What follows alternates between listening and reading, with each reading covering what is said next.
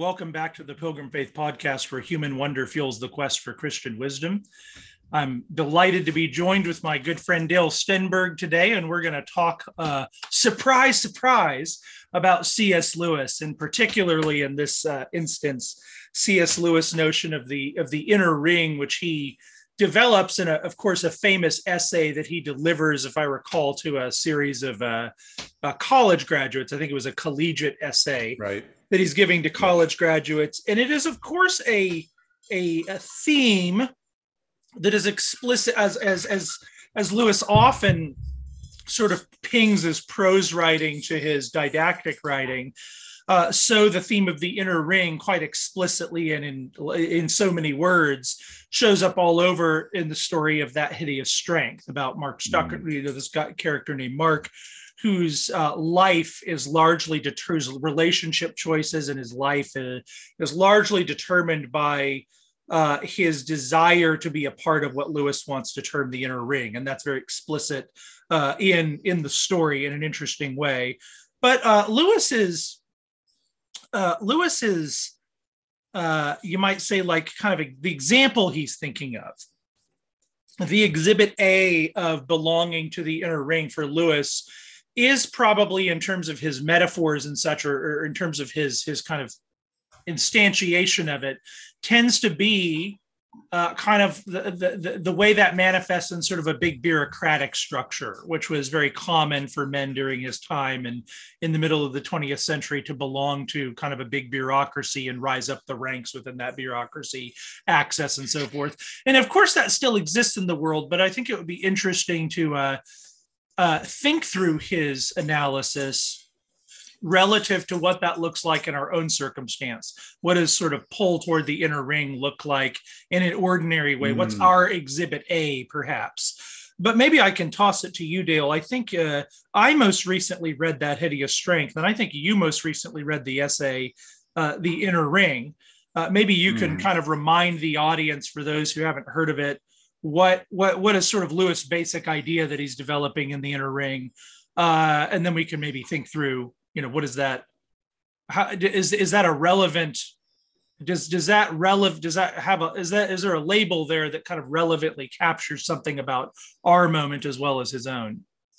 Yeah, well, I think to just answer that question immediately, yes. The thing that Lewis is so good at is just pointing at a very obvious phenomena and drawing our attention to it in a very explicit way, and then using language to explain the phenomena in a way that we might not have ever considered, right? So he basically says, this is just reality. It's just part of life that there are inner rings. He mentions, like you talked about, in the corporate world, he's got this one paragraph where he says, a man might lament the fact that he's asked to stay late for working on a particular project with a group of people.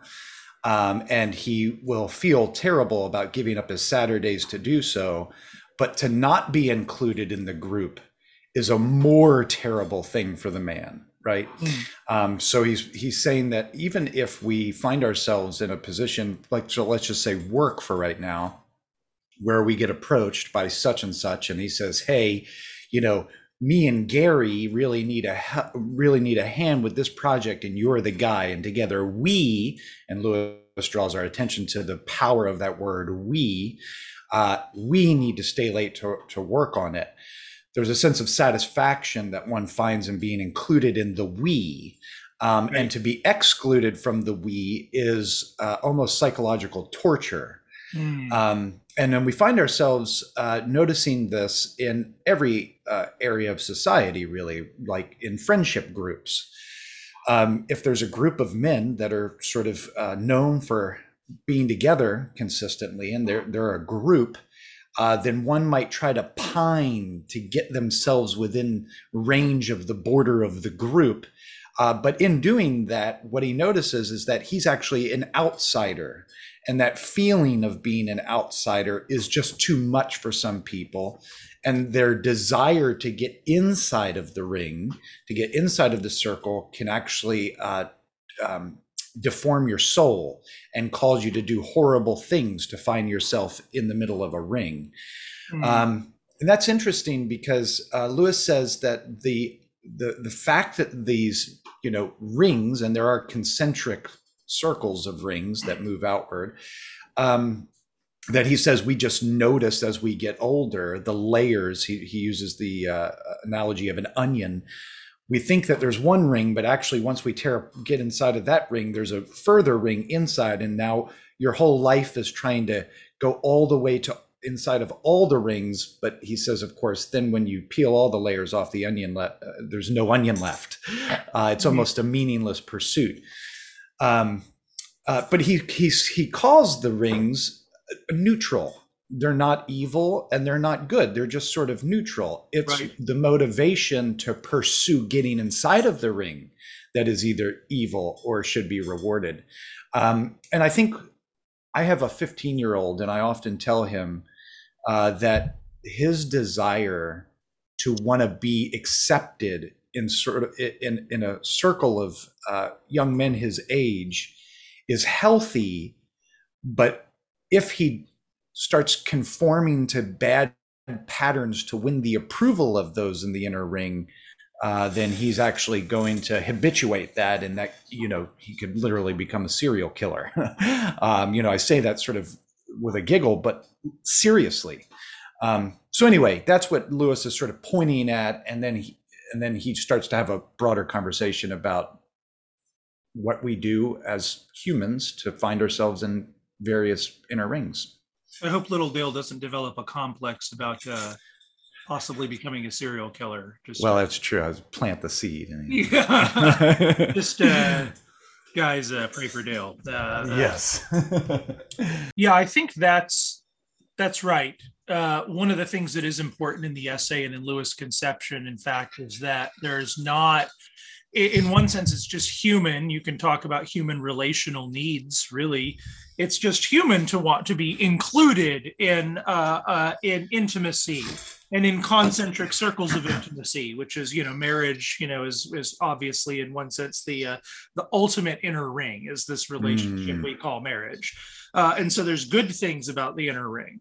One of the things I think that Lewis is very perceptive about is the manner in which various communities and groups manipulate the human desire to be a part of the inner ring versus offer intimacy without the need to, or without manipulating you into kind of earning it, if you could put it that way. Yes. And here's what I mean by that is in the Nice, what you see is the way that Mark is controlled by all of his superiors is precisely that if he doesn't do exactly what they want, they threaten his access. And they hold his desire for access as that thing by which they hold him prisoner. He wants to be respectable. He wants to feel important, this sort of thing. And there's a contrast to that with the Abbey at St. Anne's, because at St. Anne's, one of the most fascinating things is that it's very intimate. They do life together. They're actually somewhat interchangeable. They kind of have a kind of functioning guildish sort of household at St. Anne's. Yes. But one of the things that's really, really fascinating about St. Anne's is that you're included fairly quickly. There is some threshold Jane has to get over in order to be included at St. Anne's. She has to be kind of declared in some way to possess a common project with them. Yep. But the moment she does, her inclusion is all the way. And there's an attempt even on the part of St. Anne's to get her. There's an interest in her, but once you're in a very thorough way, and and your desire for the inner ring is not then manipulated and used against you. And in fact, they have a skeptic, because it's not that St. Anne's is meant to be a kind of well-functioning human community, not the eschatological community. So they keep around people who have a common project with them, even in a provisional way. part of the St. Anne's community with total access, almost, I should say, almost total access. There are some things he doesn't share, but almost total access and hospitality and joviality. There's a skeptic there. And Lewis is kind of imagining a mode of the inner ring functioning according to the order of charity, whereas at the nice, it's functioning, I think, according to the order of human manipulation. And I think that's also very relevant for us because I'm actually just going to pause there because I think let's tease out how that's useful for us. Well, I was going to say it's interesting that you're taking that angle.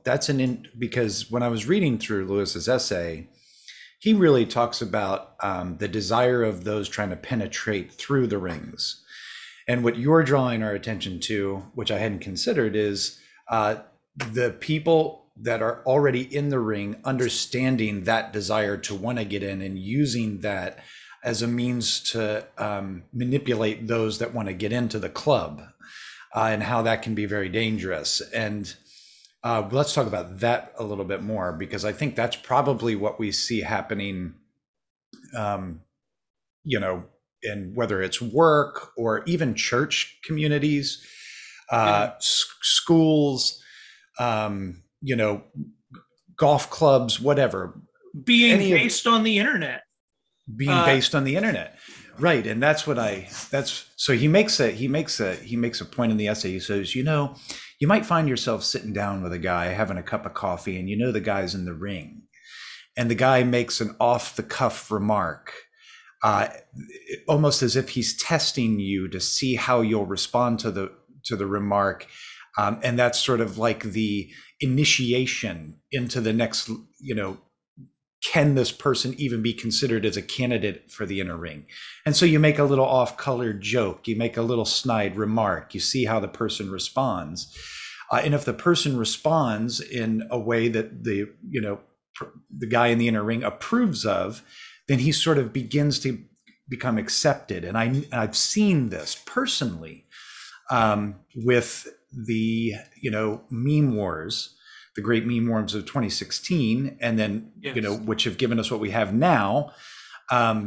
You get a collection of guys that all share some basic principles, and then a joke is made here, a meme is posted here, an off-colored comment is made here.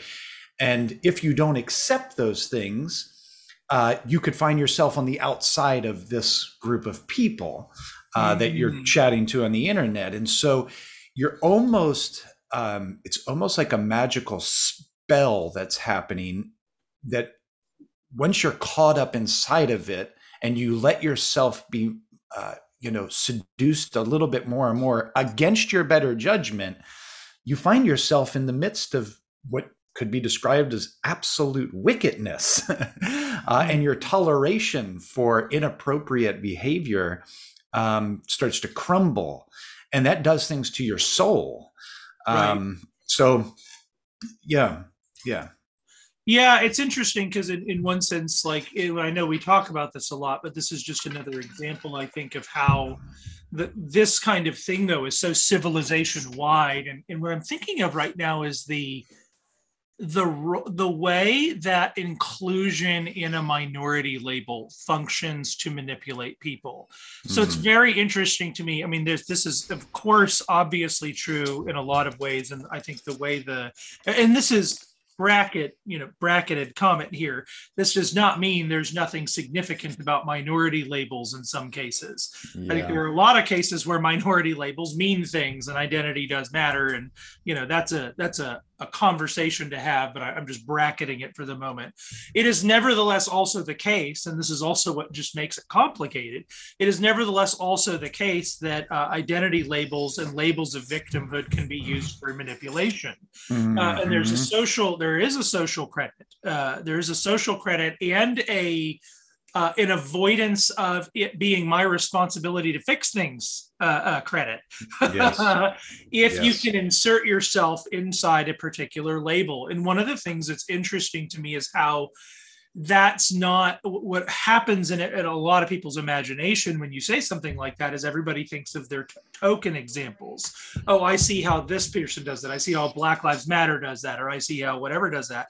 But we don't see how we do that. Like when you look at actual, if you simply study the rhetoric, like get rid of the verbs and nouns and you just look at the adjectives and the adverbs, and you say, and you look, compare the rhetoric to the other side, it's precisely the same rhetoric. It has the vibe of precisely the same level of lizard brainness. And the point I'm trying to make in saying all of that is that it strikes me how common it is that this is kind of a source of manipulation, a source of public manipulation. That if you don't agree with the kind of interest group about their grievances, that's kind of the pressure, then you don't belong to the intimacy of that group. And I think what you see then is a kind of manipulation. And again, I'm not pointing to any singular group. This almost seems to me to be almost like just a deeply common pathology that is our part of our contemporary default settings as a civilization, lest it be really, really resisted and seen. But part of resisting something is to point at it and name it and label it. Yeah. Yes. It's interesting because there can even be rings that, it's not always about prestige or popularity or power. Sometimes groups can emerge and, again, inner rings and then concentric circles out from the inner rings of groups of people that share the same sort of lament or the same attraction to vice. So Lewis says this, he says, it's not always an invitation from a duchess. That would actually be very cold comfort to a man smarting under the sense of exclusion from some artistic or communistic courtier. Poor men, it is not large lighted rooms or champagnes or even scandals about peers and cabinet ministers that he wants. It is the sacred little attic or studio, the heads bent together, the fog of tobacco smoke, and the delicious knowledge that we, 4 or 5, all huddled beside the stove, are the people who know.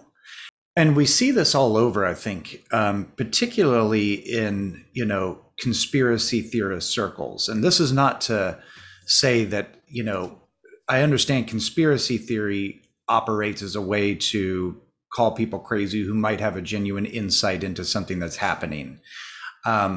But if you find yourself in the middle of a group of people that are constantly looking for conspiracies everywhere, there is this sense of like, well, we actually know what's going on. It's almost Gnostic, like we are the possessors of the secret fire, which is going to save civilization.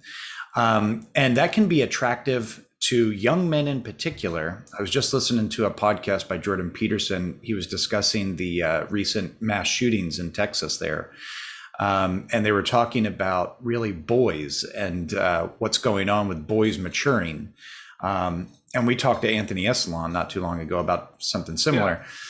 Yeah. But, boys are unique in that their desire to fit in is so strong that they will commit atrocities to fit in anywhere, even if it's among those who have committed atrocities, right? So there's like a social contagion with mass shootings where young men are sort of, they're marginalized from all of the groups that they see emerging. They feel different. And so they find their sense of community in some, perverted community. So now if I shoot a bunch of people, then my name will be recognized. People will finally hear me. They'll see me. And that's sort of where they find an identity. And I'm saying all that to say that it's not always the inner ring of a respectable community that's being sought. That's very crucial. Yeah. And sometimes it could be against that thing over there that everyone respects. Well, respectability itself can become this kind of moniker that's sort of like, oh, the people after respectability. as a, comma, as opposed to those of us who don't care about respectability. Don't you want to Exactly. be in this club? Yes, And the exactly. same kind of lizard brain things are targeted. And I think it's interesting. And again, this is a civilization wide thing I'm about to say, but I'm going to use the moniker of identity politics just because it's accessible. But though in a sense, maybe it's just useful to say that identity politics is everybody. Everybody identifies themselves these days, whether they think they do or not. Everybody today is involved in some sort of identity project by default. And there's certain, I think, personalities and temperaments that are involved in both, again, right and left, everywhere, that are involved in ever more fragmenting identities. So conservative isn't enough. You have to be this kind of conservative. Well, even being that kind of conservative that's into natural law, you got to be this kind of conservative. Well, it's not Right. that kind of political effectiveness. It's that kind of political effectiveness that combines with this and votes for Donald Trump and does this thing and thinks this about Eric Feens to be that. And so like endless fragmentation. And you see this on the left. It's almost like the political right-wing version of LGBTQIAism on the other side. You see, and again, I think that it sort of shows perhaps that the inner ring is the pull toward the inner ring, as Lewis identifies it, is so much part of the grammar of it. That the moment a large group enter a label, oh, now we can be out about being gay and lesbian. Well, there's new sort of subgroups that are kind of new specialty groups, in a sense, you might say. The labels get more and more and more differentiated. And one of the interesting things about this is not this is not my observation. I mean, there's actually very, very, very what we would identify as left-wing political thinkers like Judith, who I think now goes by Jack, but Judith Jack Halberstam. You can look up both names. I think you'll get the same author. But Halberstam argues that, in fact, endless differentiation of sexual identity is very much maps onto contemporary endless differentiation in the marketplace. An endless differentiation of identities is an endless differentiation of products from the endless differentiation of identities. But all the while, what's interesting is that under the presumable march of presumable march of ever fragmented identities, we're actually all exactly the same and very predictable. And your individualism, like your endless crafting of the self toward pure particularity, and this stands just as true for the person who is radically individualistic, truly, you're functioning just like everybody else. To be individualistic Yeah. in America is to act like everyone. Yes, that's right. And it's sad because, the consequences of, so now, the LGBTQ thing, the word social contagion has been used a lot. Like, you can really map it out. There are like pockets that once a handful of people come out as transgender or whatever, more people will rally around that.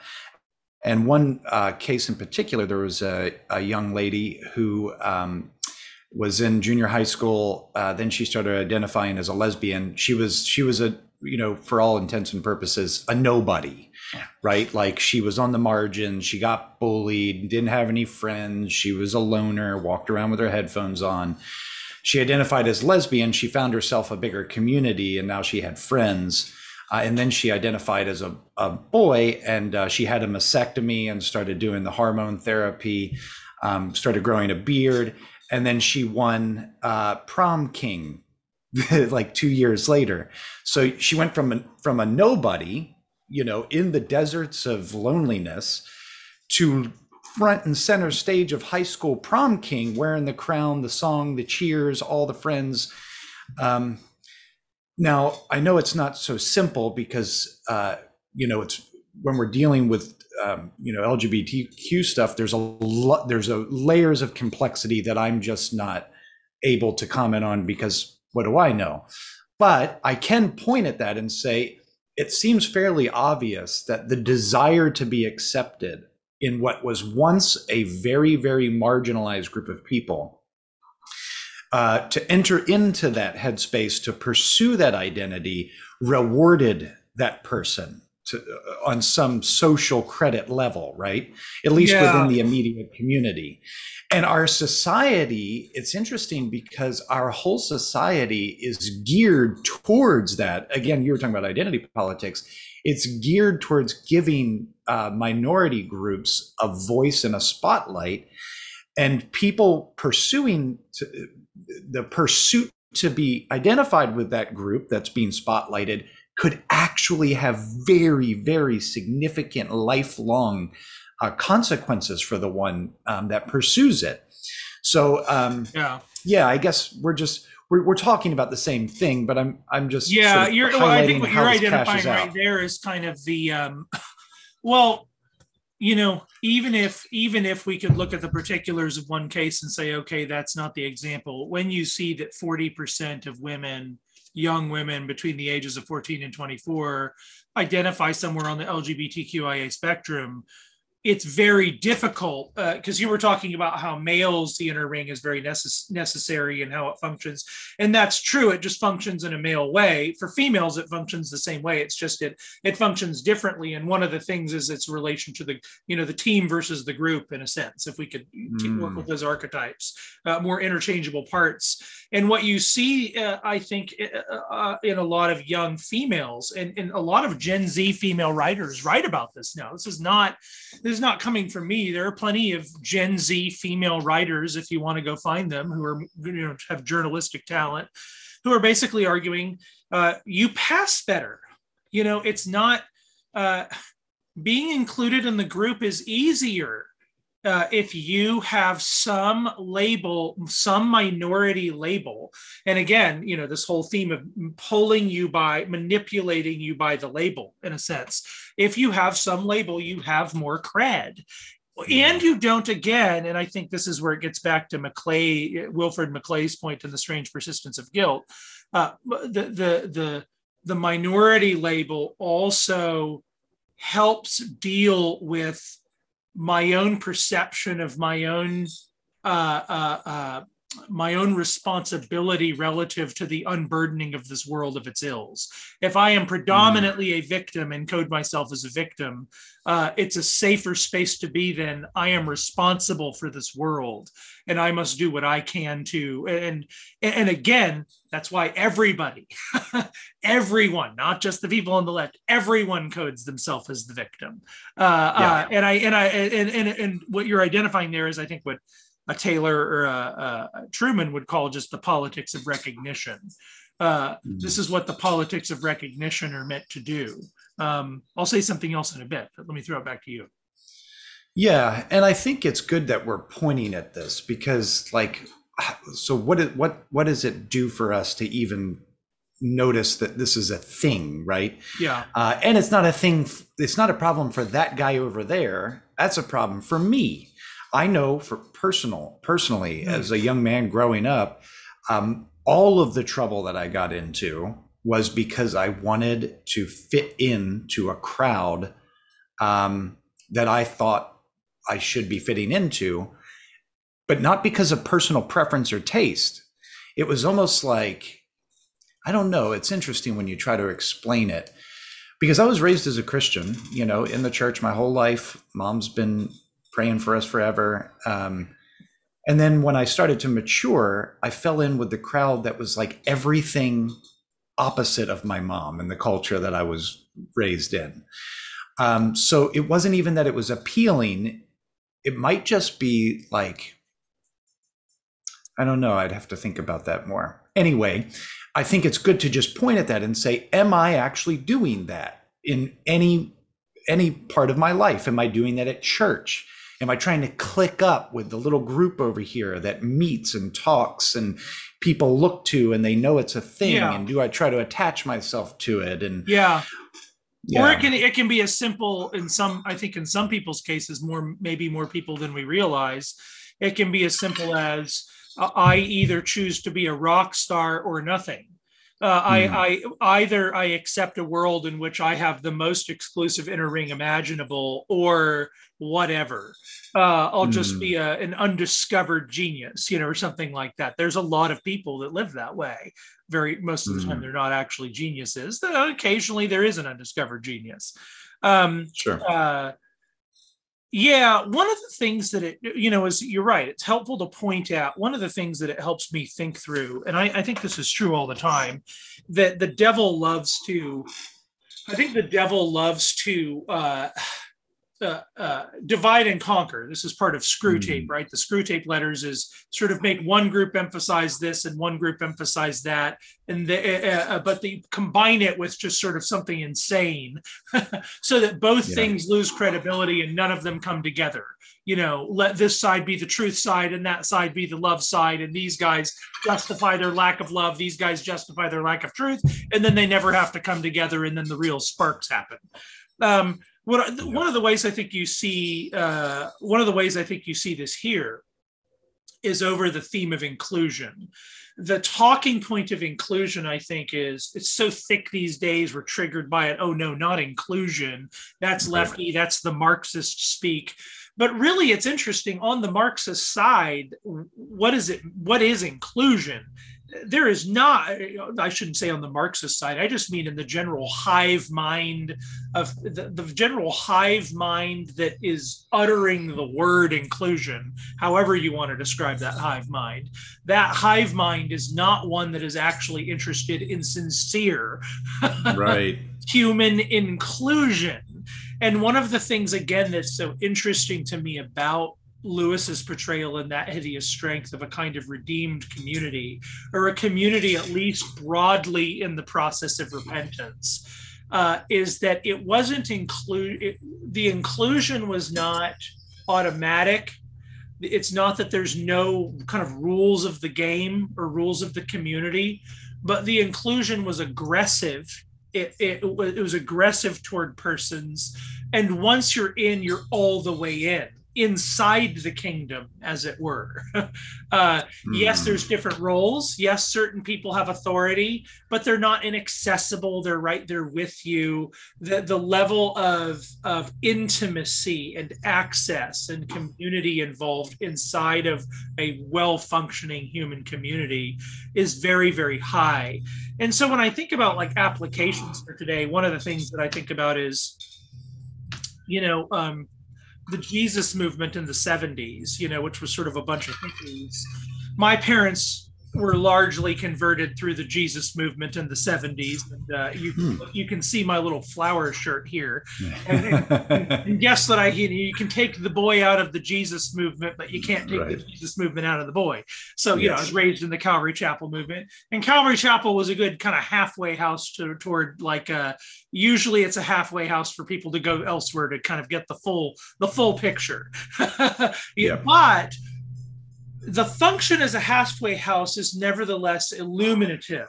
It was a time when you could be a hippie who was convicted of your sin and show up to church in like jeans and a tattered t-shirt, and people at church would be like, whoa, yeah, like don't come in here. And part of what made the Jesus movement function is that it sort of said, well, you can come in the door. You can get in the door of intimacy as you are. There's nothing like there's an aggressive hospitality. Now, you're not going to be left as you are. We are going to talk about the drugs and the premarital sex and all the things, because we're going to read the Bible and talk about what it means to follow Jesus and all the things. But like, we love you. And like, we're a hospital here. I grew up in a church where, we had very, very, very obvious persons who had come out of a lifestyle of homosexuality. And that was very, very, very known. And I sat next to them in church. And so for me growing up, it was like, some people struggle with homosexuality. Guess that's a thing. We've all got our thing. And it was actually, I think, quite healthy because in the body of Christ, that guy was included. And this guy I actually sat next to, he died of AIDS with elders around him in the 90s. There were elders around his bed listening to this man pass away from AIDS. And that, I think, is a beautiful picture of the kingdom of God. And the kind of inclusion as a talking point in a world starved of home and community that we don't want to cede to the left, which is really no inclusion at all. Yeah. Amen, brother. And that is a beautiful picture. And we talk about unity. This is the one thing that I was reminded of. We're not reminded. This is where my mind kept going as I was reading Lewis. I'm part of a community here, and I'm responsible for organizing a lot of people towards one goal, right? And the difficulty in that, it's just like a church. The difficulty in that is that you're going to have cliques all over the place, right? Yeah, that's natural. And that's natural. That's right. And that's not necessarily a bad thing. I think what you need to do is inoculate the community against a sort of tribalism that can emerge. Because if it's like, well, yeah, we're on a community, but we are really the ones who are actually doing the proper move in this community. And while they might be connected to us in some way, they're missing a big part of the picture. Now, that might be true. But it's like, what do you do with that, right? Like, how do you have genuine unity if you think that you're the one that should be listened to and followed? And you may be that person. But what does unity look like in that community? And so I think it's just like a self-awareness needs to be we need to have an eye towards our own weaknesses when it comes to pursuing these sorts of inner ring relationships. And we can have them. But if we're self-aware of our ability to deceive ourselves and others, and the implications of our acts in the community, if it's an act that blooms out of the inner ring, are you benefiting the community, or are you learning to resent them? Because they're not exactly like you would like them to be. Right. So a deep self-awareness of our weakness in our own rings keeps communities sort of fresh, actually, and alive, rather than fragmented and pulled apart. And I think what you said about, the Screwtape letters is just exactly right? Like Satan would like nothing more than to split up vibrant, strong communities into little atomized sub-communities and subcultures where they're all gossiping and whispering about those guys over there. Because then there's no solution, right? It's just like get along to get along because whatever. So I guess I'm emphasizing the practical so much because this is practical. It is just the way that we live, and we need to be very careful about how we go about developing these things. So no, I think that's absolutely right. And I think what you and I are in some sense trying to underline, like we're no exception to this. Like I can look at the whole story of my life as some attempt to be sucked in. I can see the extent to which I myself have been subject to illegitimate manipulative pull by the desire for access to the inner ring. One of the things actually, and I don't mean this to toot our own horn, it's just because I find it beautiful. I'll say two things actually, and this is the last thing I'll have to say. Two things that stand out to me and I think about a lot are that the New Testament, I think sometimes when we read the ethics of Christ, or we pass by, read through 1 Corinthians 13, we think we're just kind of reading the basics and we get onto the complicated stuff. But when I read those passages at this point in our civilization, in an era of Twitter, or when I just like open up the book of Proverbs in an era of Twitter and I read them, I literally read in the Bible a universal recipe for the salvation of civilization. It's like, Mm. oh, wow, there are two or three sentences, just two or three sentences in the Bible that are literally civilizationally saving. I mean, Mm. you can go through lots of them, and a lot of them have to do with this desire to have access to the inner ring. Um, One of the things I was going to add to that is I've appreciated Davenant so much, even though I don't want to toot the horn Yes. of Davenant and I don't want to act like Davenant. It's not a perfect institution. We're all sinners. We've all had fights. It's a very human Yep. institution, just like every institution. But one of the things that has nevertheless seemed to me a work of the Holy Spirit at Davenant is that when you come to any of our events and when you reach out to the Davenant network or a lot of the folks in it, the feeling of automatic inclusion and access is very thick. So you come to our convivia and you're watching a person that you don't know is world famous in their field, but they're washing your dishes. And Yes.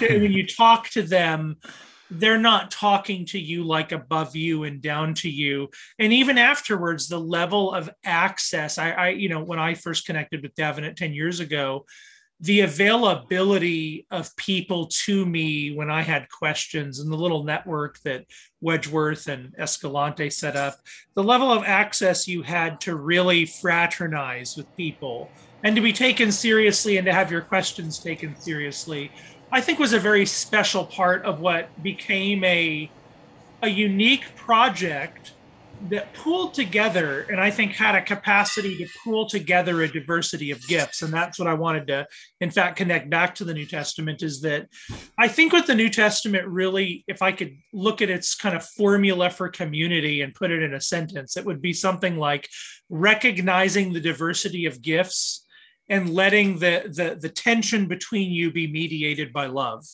People are Mm. different, they err differently, they tend differently, and you train each other, you give each other your strengths and you train each other in righteousness. But largely, love covers a multitude of sins. Put up with things that are difficult about them, giving them your strength, but also getting close enough to them then to receive from their strength. And I Mm. think that kind of inner ring, the inner ring that the New Testament envisions, is an inner ring governed by charity, which has boundaries. There's no question Yep. that has boundaries. It does not mean enablement. There's all sorts of distinctions to be had, but Yep. it's nevertheless one that would be a scandal to the world.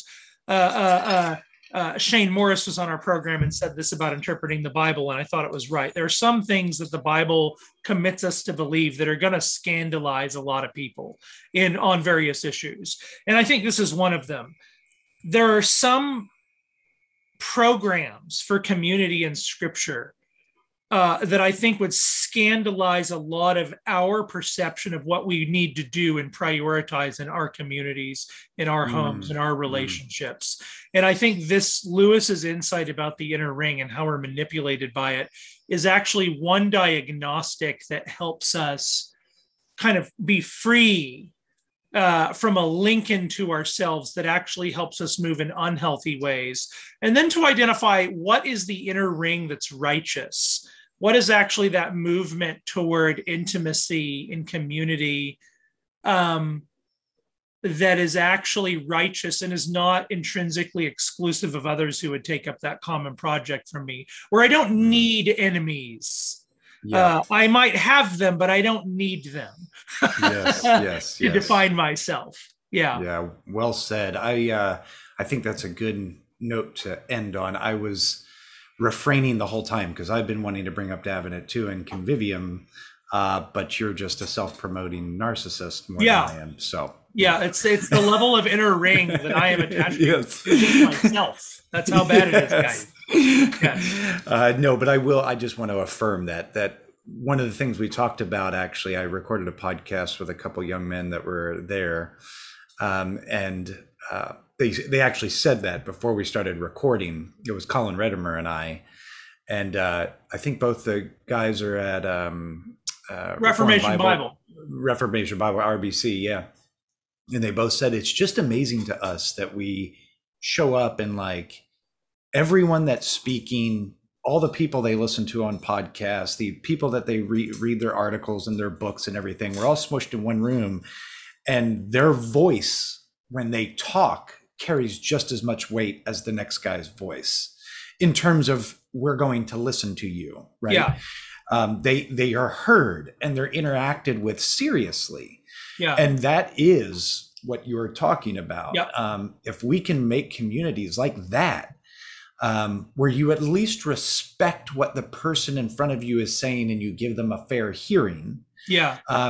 Even while maintaining your status in whatever ring you're in, then that seems like a good way forward. Yeah. And I think that people are attracted to us precisely because we embody those things at Davenant. So yeah, I just wanted to add to what you're saying. And yeah, this was a good conversation, brother. Yes, brother. All right. Well, you can head over to YouTube and check out previous episodes by Joe and I. We're also on iTunes and all the things. So until next time, Joe, I love you, brother. Love you too, man. We'll see y'all later. See ya.